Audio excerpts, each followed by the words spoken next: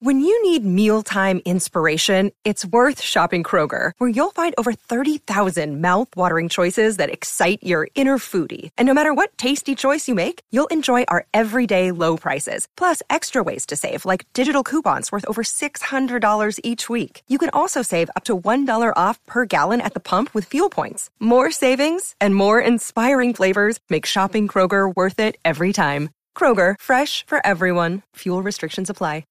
Why is it that Kansas didn't have any hits in the 80s, Jeff? Did they break up or get hit by a truck? Or They had that song, Hold On. But what killed them, I think, was MTV. They made a video for Play the Game Tonight in 1984. But, I mean, that is a band of Chewbacca's. I mean, it is a band of, like, Kansas middle-aged Wookiees. And I think they made the video, and everybody went, oh, my God, that's what Kansas looks like? And it was over. Like, the end. 50 years of music with 50-year-old white guys. And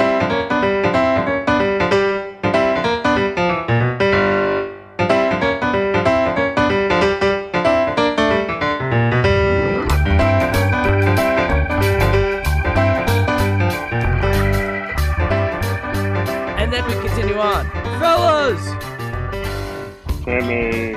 We're here in the Midwest. It was so hard.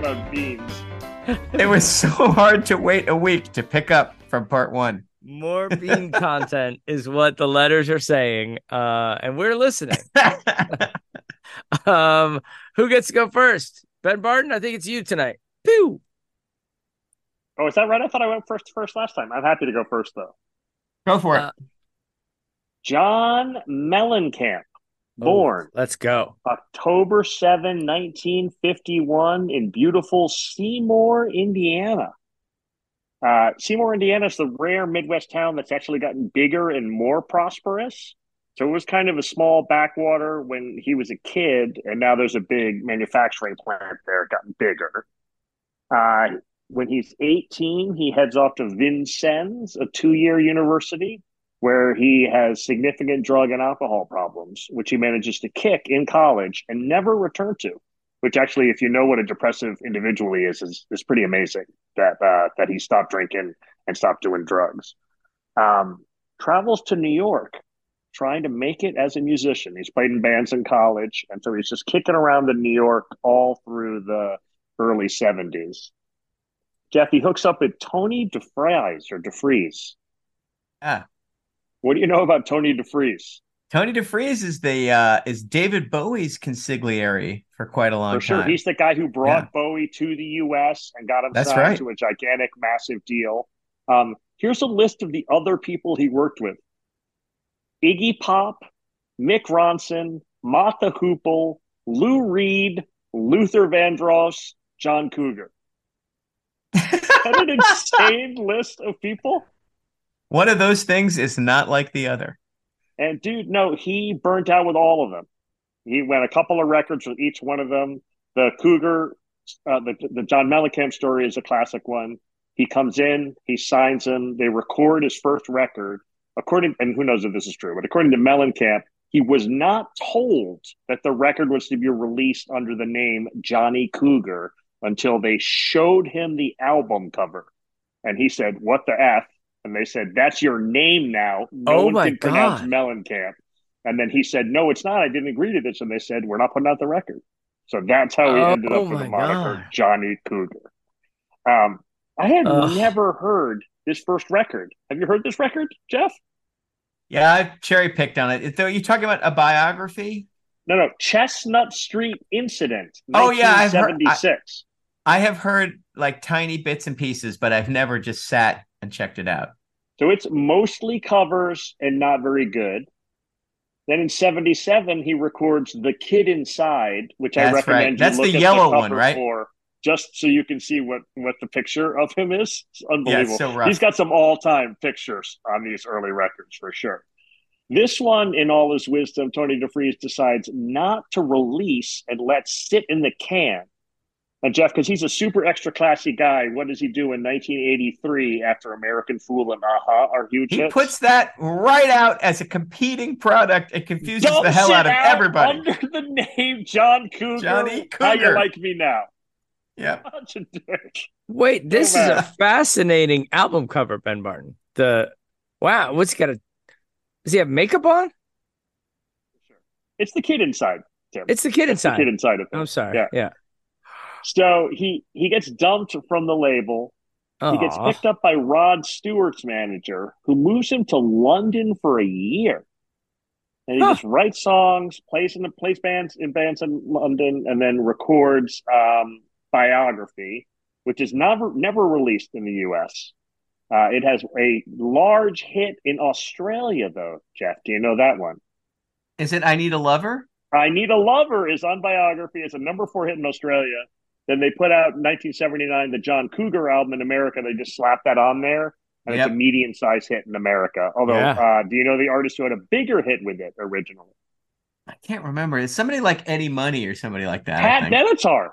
Oh, right, of course. Oh, okay. Isn't that super badass? I forgot about that. Of course it is. So then in 1980, he puts out, now this is my favorite name for one of his records. Jeff, do you know this one? I do know this one. Nothing Matters, and What If It Did? So good. Wow. So good. And there's one of the reasons that I love Mellencamp is there are so many different quotable lines. And this one I say all the time, except I add the what the fuck if it did. Like it just blows off the tongue. So good. Produced by Steve Cropper, weirdly bad. Like an actual bad record. A step backwards from John Cougar. It's got This Time and Ain't Even Done with the Night are the two singles off this record. One. Can you sing either one of them? Oh, yeah. And I ain't even done with the night. Yeah. Hilarious. Yeah, I love those songs. Don't care for those. Didn't like that record. Then we get to 1982's American Fool. And now we are in the actual sort of like the heart of the John Cougar Mellencamp experience. And I'm going to go ahead and say now that I think one of the issues that this poor guy has is that he actually has two different personas that are easily lumped into John Cougar and John Mellencamp. And he's got for an artist that I love this much, and actually I'd be super curious, Jeff, can you think of another artist that there's like 25, 30 songs that you really love, and then a whole swath of songs where you're like, these are embarrassing and I can't stand them? Only artists who have made a ton of records. Right. I kind of feel that way about David Bowie, to be honest. Oh, really? Oh, that's super interesting. I don't have 30 songs. I mean, I don't like Bowie as much as I like Mellencamp, and that means that I'm probably not a great music critic, but that's my take on it. But these records will each have, so like American Fool has got Hurts So Good, which is just a classic John Cougar song. And Jack and Diane, which I consider to be the first Mellencamp song. Like that's the first stripped down Americana song that he puts out. And that was the first song of his that I really liked. 1983, Pink Houses in the Mellencamp category. And then just some awful John Cougar songs. Crumbling Down. Play Guitar is unforgivable. Play Guitar, so bad. Forget all about that macho shit and learn how to play guitar, says the macho asshole singer. I hate that song so much. Now, the good news is by 1985 Scarecrow, we're starting to transition to where Mellencamp is starting to take precedence over Cougar. There still is a horrible John Cougar song on Scarecrow. ROCK in the USA. Yeah, that's a bad one. Basically just a Bob Seger song. Yeah. But Small Town and Reign of the Scarecrow are just two of my all-time favorite Mellencamp songs. I love those so much. And here's where he's actually like differentiating himself from Springsteen and from his other near competitors. Like Reign of the Scarecrow and Small Town are so very, very, very specific about life in Indiana. This is the same period of time where he's founding Farm Aid. And in particular, the verse in Scarecrow where the banker who he goes to high school with comes out to take his farm. And he's like, calls him John. I love that. Hey, calling it your job. Sure don't make it right. Yeah. And then he says, and if you want me to, I'll say a prayer for you tonight. So good. So good. And also like actually expressing like the special pain of that period where factory farming takes over and family farms are just completely driven out of business everywhere, especially in Indiana. I love that one. From 85 through 93, these are all just fantastic banger records. I can't recommend them higher. Scarecrow is great. Lonesome Jubilee will be what other people choose as the best one. And I think as an objective person, you have to say that's his best record. It's not my favorite one, though. It's not my favorite. It does have my favorite Mellencamp song, though. Check it out. I Oh, also used to be hot dogs and hamburgers, which I hot dogs and adore. hamburgers. I also really really love.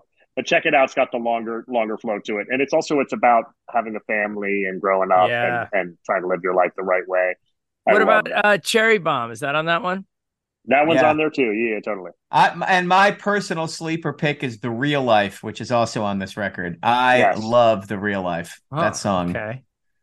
Woo. Right. So in 1989, he puts out Big Daddy, and at the same time, so earlier in the 80s, he gets married once, he gets divorced, then he marries another woman, and he's getting divorced from her here. And this is a really ugly, sad divorce. Now, I'm going to say how I remember it, and then I'm going to say what the research actually shows. The way I Okay. remember it is that he left his wife and disowned his kids. Like it goes so ugly that he stopped talking to them. And then the research actually shows that he did take a 3 year break from talking to the children of this marriage. And his wife left him because he was cheating on her so badly all the time, relentlessly in and out of the house with different people. And to check it out, he's like talking about the girls that you see on the sly, and apparently that Yeah. just stayed a major problem for him his whole life. And then he got in a pissing match financially with the mom and the kids and didn't talk to them for 3 years. And the next record is Big Daddy, and the record after that is Whenever We Wanted. And there are some just heartbreaking, heartbreaking songs on those records. And this is my favorite stretch of Mellencamp. So, Big Daddy is just a song about this exact thing, like yelling at your kids and just being a monster. And you did it Oh, your way, man. You did it all. How does it feel to be the big daddy of them all? So grim. And then 91, Whenever We Wanted, has the song that I'm going to choose. It's not my favorite Mellencamp song, but it's the most searing song, Last Chance. So, Jeff, in a second, I'm going to ask you to play from, I think it's 235 is where you want to start to get the really, really, really sad first verse, third verse. The first verse is Cold Day in December, and he's looking out his window, and I just picture it as Christmas Day, all alone, no family, no kids, arguing with all these people. And the last chance to get up, last chance to go. If there was someplace to go, if there was somebody to love, he would do it. But he's just driven everyone away from him.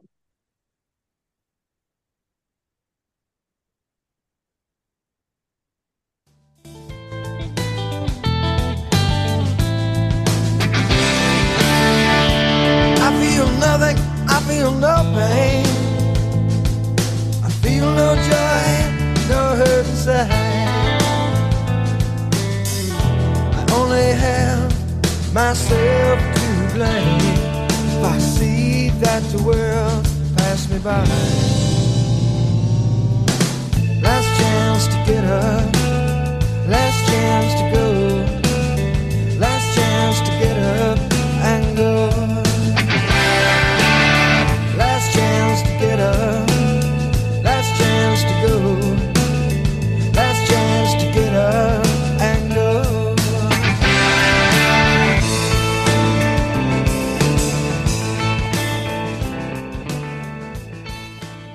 So if you compare this song to Pink Houses, it's really instructive. He spent a lot of time learning how to play guitar, and you can hear how much better he is. Like this part is super, super complex and super likable. Yep. Um, and then also just like the sheer utter, it's like the Johnny Cash cover of Hurt, like just the sheer utter despair and desperation yeah. and raw feeling in this song, and then it's all over Big Daddy too. Just cuts me and hurts my feelings, but I just absolutely love it. It's like one of my favorite songs about that emotion. And like if I'm low enough, I'll do the I feel nothing, I feel no pain, no hurt, no joy inside. Like just that description of where you're at in that time. Oh, stuff. Love that one. And then one more great record from him is Human Wheels, and then we're out 93, and then we've got Dance Naked, which has got Wild Night on it, and then a series of each record after that is more forgettable than the last. And I Mellencamp saw takes him. over too much, I saw him in 93. So I just started in law school. I didn't have any friends, like, because it was the very first week of law school. It was like orientation, and I had classes and everything. I didn't care. I got in my car. I drove to, I can't remember the name of the outdoor venue outside Detroit, but I drove there, bought it, scalped the ticket, went in to go see him. That's how big a fan I was. I was like, I'm not going to miss my chance to Nice. see this guy. He's on the Human Wheels tour. The record had just come out, and I was like, I freaking love this album. I can't wait. Went in, and it was just a heartbreaking show. He just played a greatest hits show. He opened with Authority song and then played all the Cougar hits. And I was like, man, like it That's must not just what be you wanted. murdering this guy. Like he's creating this beautiful, deep, rich, super interesting art.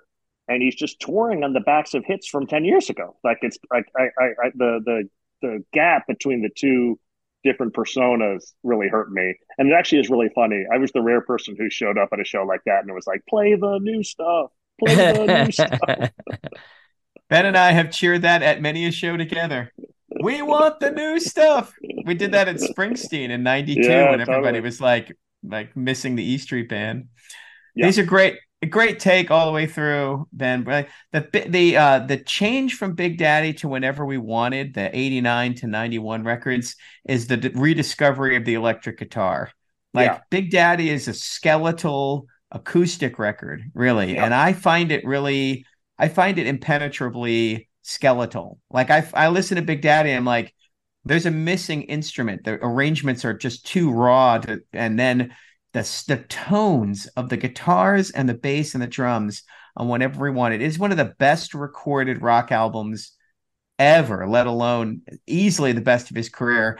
Last Chance, a great choice, but Now More Than Ever from that Oh yeah. record, just the way the guitars play off of each other and the left and right speaker are just great. I think Lonesome Jubilee is my favorite, even though I know that's the one. I love the fiddle playing on that record. I think the Mm. Oh, lyrics and I it's should got shout like her out. That's Lisa Germano. Lisa There's two. Germano.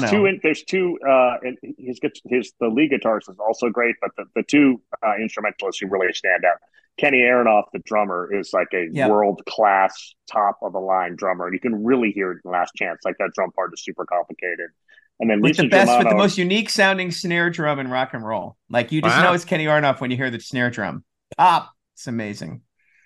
um, Lisa Germano is the female violinist, background singer, multi instrumentalist.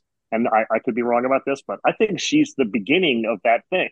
Like he's the first person, major act to have like, oh, I got this super cool multi instrumentalist female who's on stage with me and is like a major, major player along with it.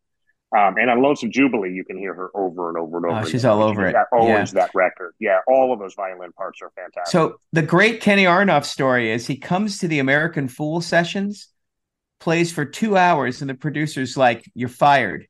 You can't Oh, play to a click. You're a bar band drummer, and we're bringing in a pro." And Aronoff's just like devastated, and he's packing up. And Cougar says, "Where are you going?"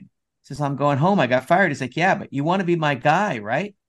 He's like, "Well, yeah." He's like, "So I need you to sit and watch this session and figure out what you can't do that he can. So the next time we do this, you can do it."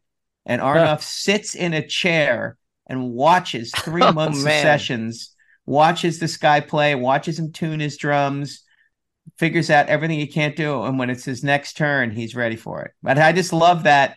That's Yeah, a that's a great, great story. that's a great moment about just like Well, and dude, I mean, the Mellencamp career failing is up. a super similar thing. I mean, like actually reminded me a lot of Billy Joel or our other friend Bob Seger, where I mean, Yeah. he put out 5 records Yeah. before he put out a record that was a hit. Like he Yeah. really worked the old salt mines before it happened for him. And boy, is that the perfect segue into my little mini session. That was perfect. Putting out a lot of records before you make it.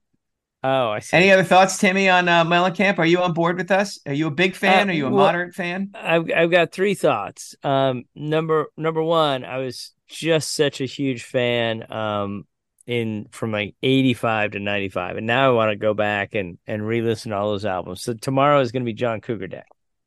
Secondly, the Robot Lady came to me during a not Beverly Hills 90210, Real Housewives of Beverly Hills. That's his daughter. That's his daughter. I was like, Yeah. wait, what?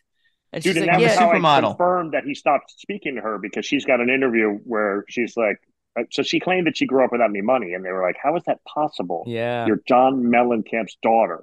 And he's like, because he stopped paying child support and stopped talking to me for 3 years. That's Yeah. how it's possible. Yeah. So that was interesting. But then that song band just totally guts me. And this idea, especially now as children grow up, like it's super easy to be a dad, when they're 2, 3, 4, 5, and there you are, and you're the whole world. And now all of a sudden they get to be 20 or 18 or 16, and it's like, when do I intervene, or when do I pull back? And like, when I pull back, what am I giving up by pulling back? And like, in that pulling back, where you're hoping, right, like, oh, they'll take it from here, is it possible you're failing at the same time? Like, because what if you try to intervene and try to be fatherly, and they're like, I don't need it right now. I go away. I don't want to talk about it. Oh, those words. I don't want to talk about it. I'm like, no. I have a wealth of knowledge. I have wisdom. I would like to bestow my wisdom upon you. And so it's just kind of heartbreaking to hear how he puts it into words. This kind of this difficult dance we do as fathers, and how we father at this point in our children's lives. That said, the 3 years of no talking is an unforgivable. Definitely. Unforgivable. Definitely. Like that's just that's unbelievable. That's a revelation of the deep depression and psychosis at the heart of that guy. Self-indulgent, definitely. Yeah. That was well said, though, Tim. All right. Okay, well, it's going to be a hard left turn from that very thoughtful, insightful to REO Speedwagon. I am going to talk about a Midwestern phenomenon, which is the Faceless Logo Band. In the mid-'70s, we don't have MTV yet, so you don't have to be filmed to be a rock star. And like the individual artist has always had to have a look, at least a look, right? Most of the time you had to be good looking. If you weren't good looking, you had to be interesting looking. But bands, you could hide Sasquatch in the back on bass in a band. Have you seen Dr. Hook's band? Ooh, Dr. Hook and the Medicine Show is a great example. Dr. Hook has to have something, but the Medicine Show can look like the Muppets, and they do. So coming out of the Midwest in the 1970s, you get a whole series of bands who are known by their logos or their album covers, not them. True. And like you could go see one of these bands, and you could see them because they were opening for more famous coastal bands.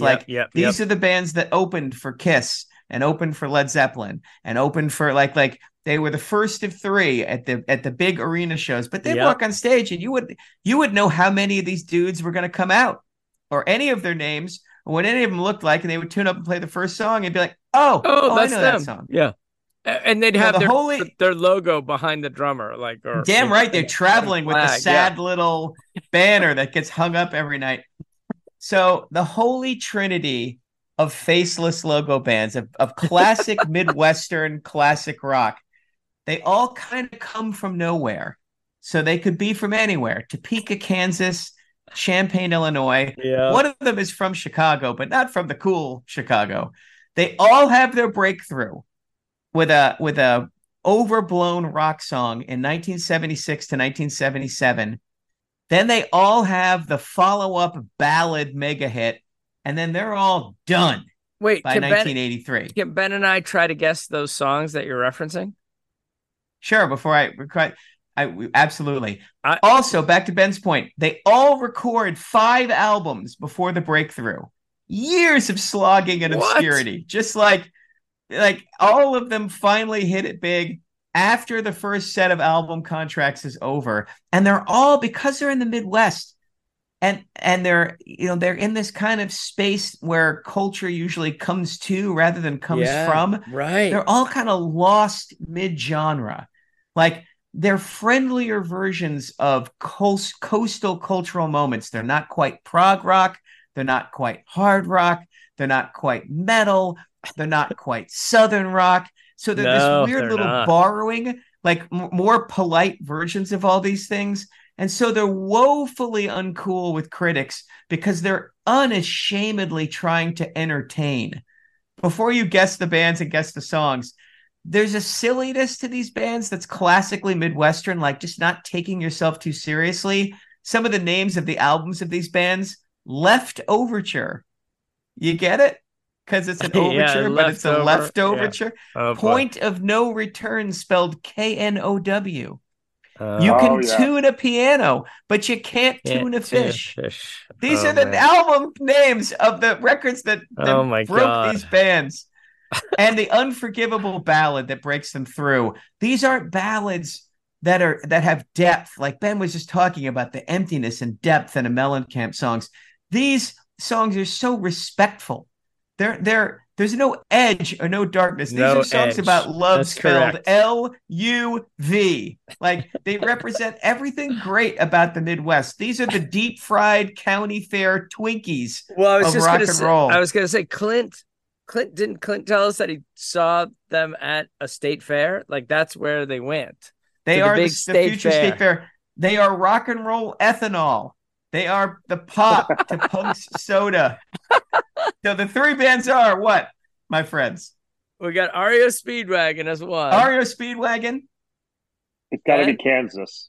Kansas and Styx. From Chicago, Styx. Kansas, Styx, REO Speedwagon, the unholy trinity. Special in this group too. No. Oh, they're from the South. 38 Special. They're from the South. They're from the South, but I have them lumped right in here. Okay. But see, they're a little bit different though, because it's 38 Special is the Allman Brothers, Marshall Tucker Band. There's a whole Southern rock thing, right? Yeah, that's a Southern rock. This is like 38 Special is way too cool for this group. Like, there's a little twang in 38 Special. Like, Caught Up in You has a good guitar solo. They're not hanging out with Tommy Shaw. Let me just play you the first 45 seconds of the hard rock song that broke all three of these bands. All of them from 1977. I'm so excited. Here we go. And you'll notice something, I think. All right, let me make sure I've got the volume turned up here so we're all set. And let me take you back to the bicentennial year. Carry on my wayward son. There'll be peace when you are done. Lay your weary head to rest. Drums. Don't you cry no more.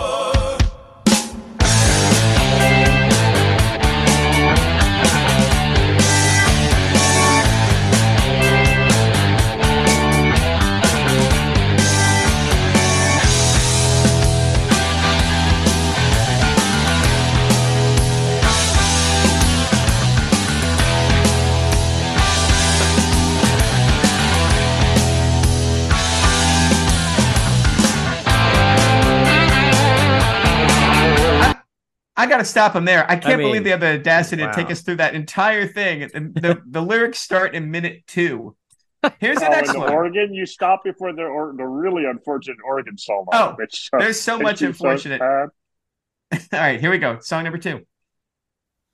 Oh, mama, I'm in fear for my life from the long arm of the another a cappella slow build start. Quiet. Lawman is putting into my running, and I'm so far from. You know what would make this better is if 8 guys sang it this time.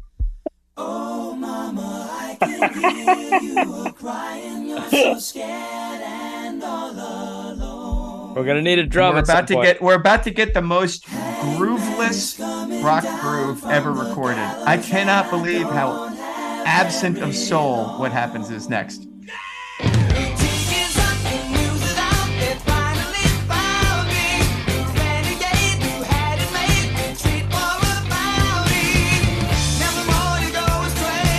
that organ. There's another guy like beating the hell out of a Hammond organ. Now, REO Speedwagon takes some of that Midwestern bombast, but throws a little Billy Joel in it.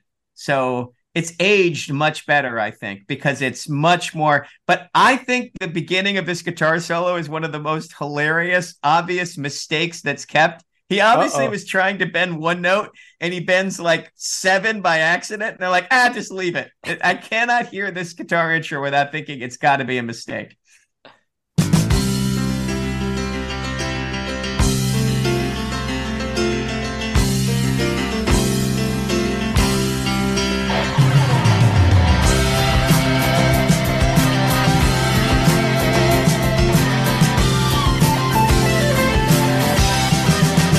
As soon as you are able, on the night I'm wheeling.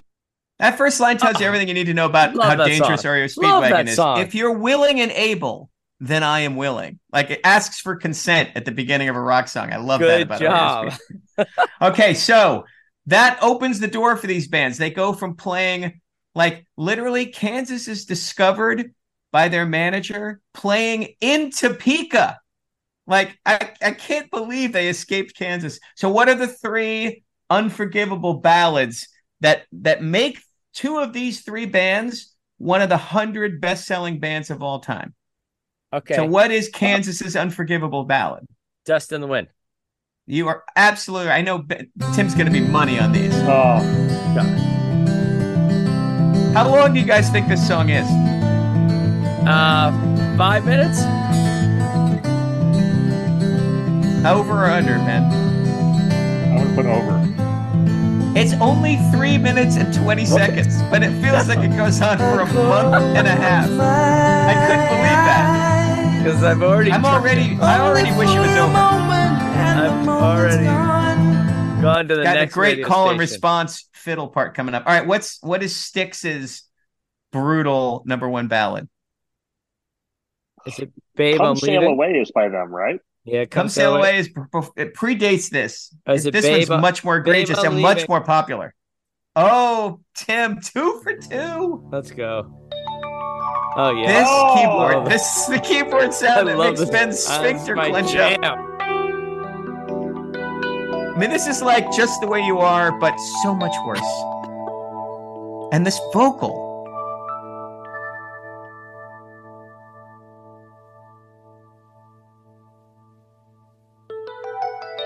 God, that took a long time, didn't it? Wow. Yes, We're at 27 seconds.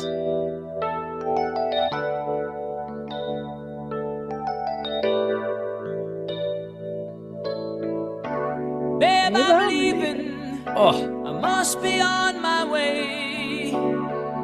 The time is drawing near. I mean, it's their Desperado. Hey, this My train dude, is it's going. yeah, but he's also like he thinks he's in a musical. Like he thinks he's in the cast of Rent. There's nothing rock and roll about this vocal. It absolutely drives me crazy. I'll be lonely without you, and I'll need your love to see me through. Oh. And of course it gets bigger at the end, but Please. that song was #1 for like 11 weeks. It was a huge Huge hit. And then what is the REO Speedwagon ballad? I know this one. Ben's got this one. Keep on Loving You. That's my boy. You remember how huge this song was? Huge. Love the song. By the way, this is just Motley Crue's Home Sweet Home with the guitar, the piano chords in reverse order. But this is Same first. exact song. You should have seen by the look in my eyes, baby. There was something missing. You should have known by the tone of my voice, maybe. But you didn't listen. You played dead, but you never played.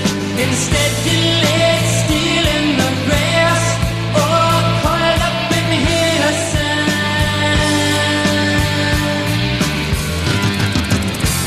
And though I know. Wow. I love they make us wait Just another gems. full verse and pre-chorus before we finally get Keep on Loving You. That is the longest of those 3 tracks, unexplainably. So All right. yeah, it's amazing to me that as I look at all three bands, I couldn't believe how many just how many career arcs and overlaps and choices.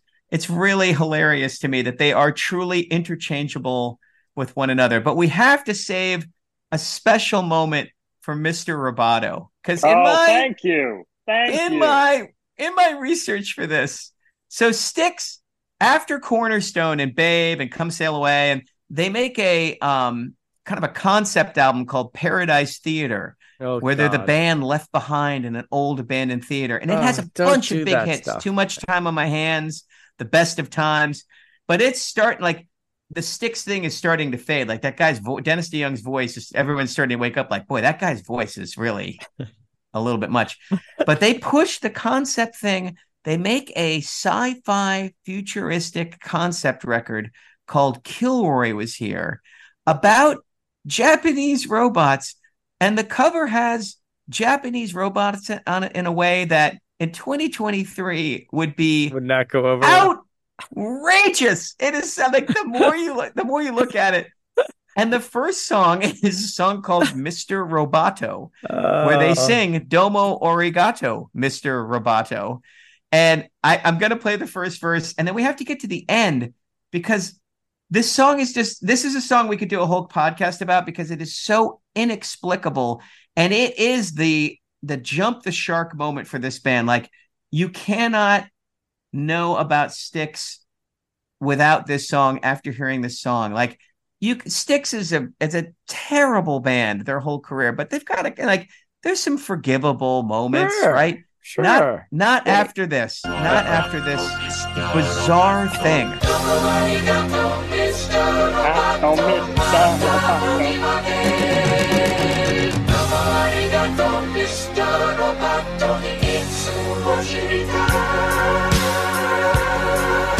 It's gonna get worse if that's even possible.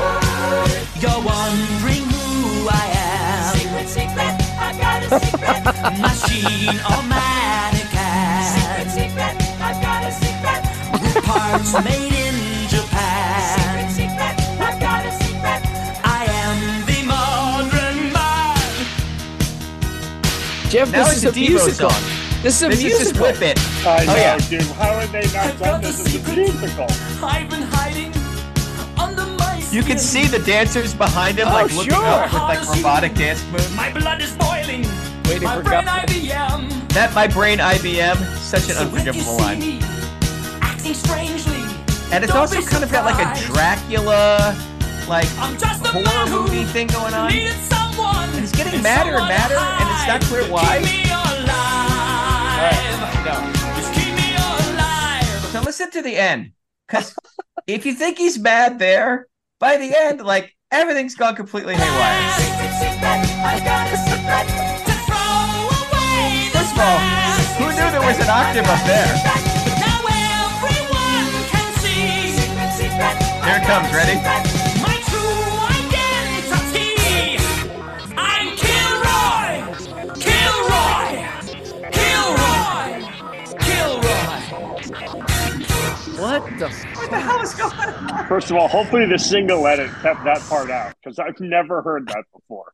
Dude, That this was amazing. record. And I've heard the Domo Oregano, Mr. Roboto. So good. That's the greatest. Was Such that a played good on song. Yeah. radio? I mean, that's Yes, The it record was. gets weirder and weirder from there. It's inexplicably bad. It is and I mean, there was a huge push. When you went into record stores in 1983, that was the big cardboard, come in here and buy yeah. Mr. Roboto. Yeah. So Well, God dude, love it's you. because God loves Paradise- Styx. Paradise Theater was a huge hit, and they were just going to push this down our throats no matter what. I mean, they played that song on the radio, and I was like, "Good Lord, what is happening here?"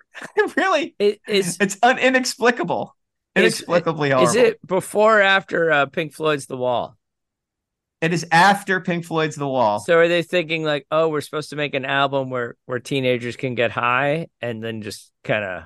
But you can't get high to that. I mean, that you can get paranoid to that. Oh, but yeah, I it's would so be very upset. I mean, I just I can't The robot's imagine. coming, man. That's Oh, God, unbelievable. and that's not even the worst song on the record. There's a song on the record called "Heavy Metal Poisoning," where it's an angry song about heavy metal bands leading people astray that appears to be genuine in the middle of a rock and roll record. So if you have free time, my gentle listeners, no, Heavy Metal Poisoning from Kilroy is here. Short. Might be the worst song released by a major band in the history of rock music. Hey, who has the biggest hit latest out of these three bands? REO Speedwagon. REO Speedwagon. What is it? It's the one. It's the really. It's the slow song. Can't Fight This Feeling Anymore. Yeah, there you 1984. Yeah. That's a number huge hit. Number one. Yeah. Why is it that Kansas didn't have any hits in the 80s, Jeff? Did they break up or get hit by a truck? Or they had that song "Hold On," but what killed them, I think, was MTV. They made a video for "Play the Game Tonight" in 1984. But I mean, that is a band of Chewbacca's. I mean, it is a band of like Kansas middle-aged Wookiees, and I think they made the video, and everybody went, "Oh my God, that's what Kansas looks like!" And it was over, like the end. They didn't have anything after that. Oh yeah, Hold On is 1980, and then that's it for them, huh? Yep. Yeah, we didn't even Play the Game Tonight, 1982, and that's it. Oh man, yeah, I think MTV killed Kansas. That's why we have a podcast. We have no fear of this, right? It's just our melodious voices out there to the listeners. Jeff, that was fantastic. It nice really made job. me happy. Really Thank you, fun. Brian. Really I fun. really had fun doing that research. I got to admit. And now you never have to listen to those bands again. It's done for you. Oh no, dude, you are bound to run into those. There's no way avoiding it.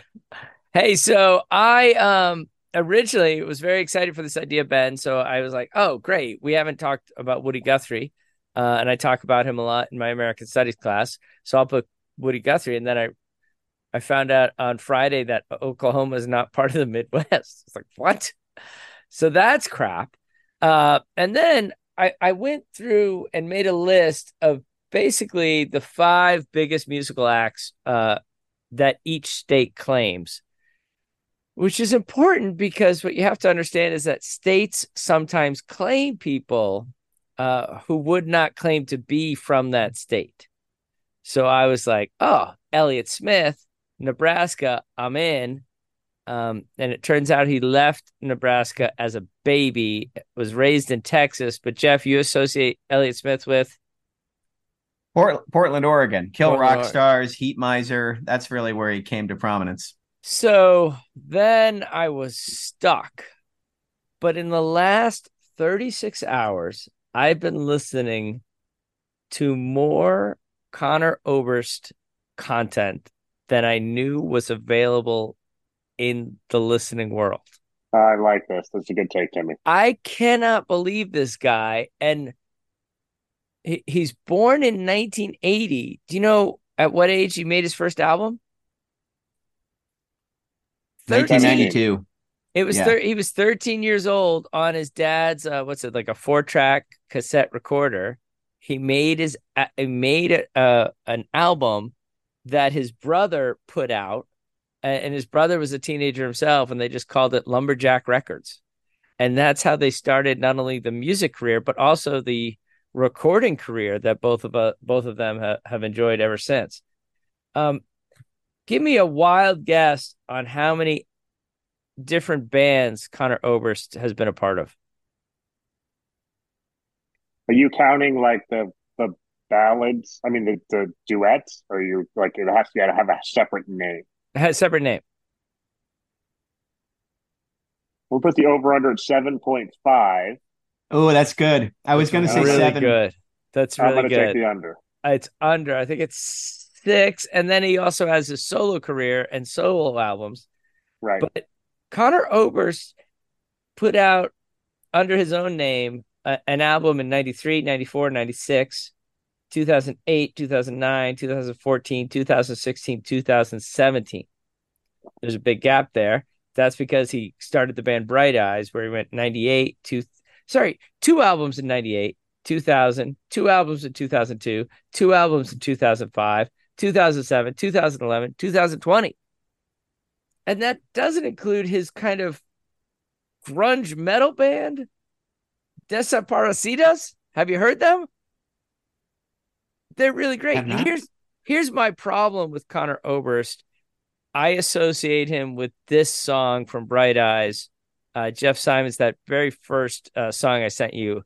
This is called First Day of My Life.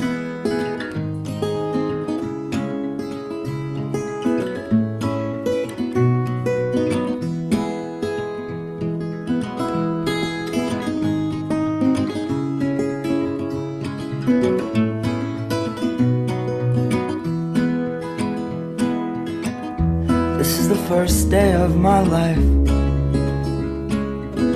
Swear I was born right in the doorway. I went out in the rain, suddenly everything changed. They're spreading blankets on the beach. Yours is the first face that I saw. I think I was blind before I met you. So I hear that song, what's that, 2003, I think, and I'm like, got it. Sad guy, navel gazing, plucking along. I'm out. Like that. I mean, that was it, because that wasn't where I was in 2003. I wonder how I would have felt about Bright Eyes if I were a sophomore in college or a junior in college, or like a sad 25-year-old wearing black. Like, would it have affected me differently? And I think I never gave Bright Eyes a chance after that. But in the last 36 hours, check out how different this song is. This is from Conor Oberst's solo album. It's called Napalm. I think it's the album Oblivion.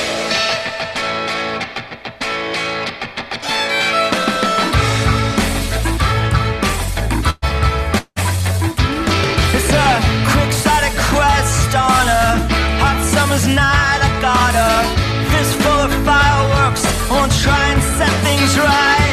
I lost my inhibition. I think I may have lost my wallet too. In this dying land of plenty, there's a whole lot of nothing to do.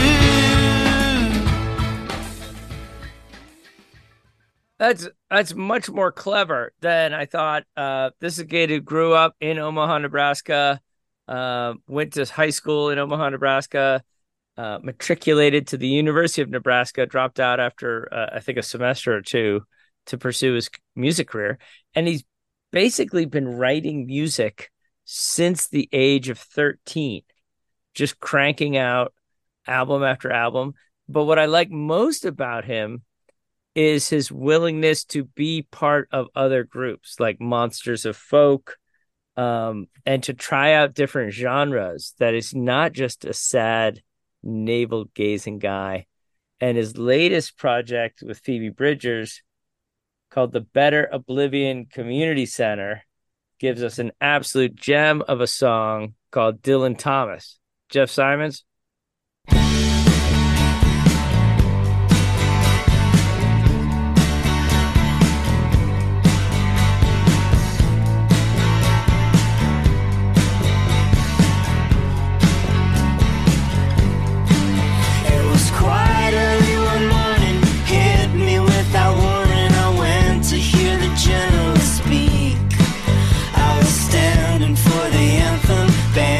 All around him, confetti made it hard to see.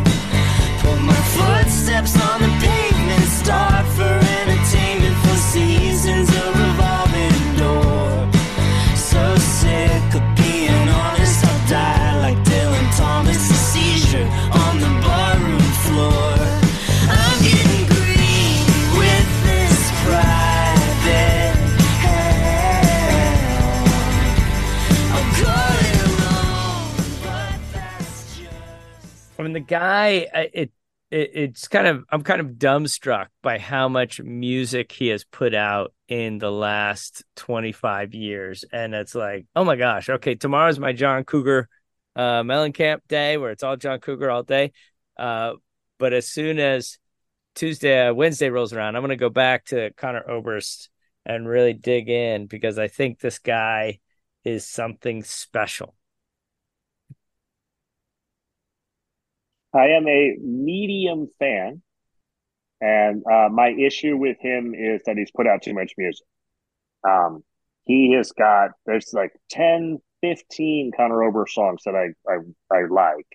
And then there's a hardcore 5 songs that are like on my greatest, my 1,500 favorite songs list, and I can't hear enough.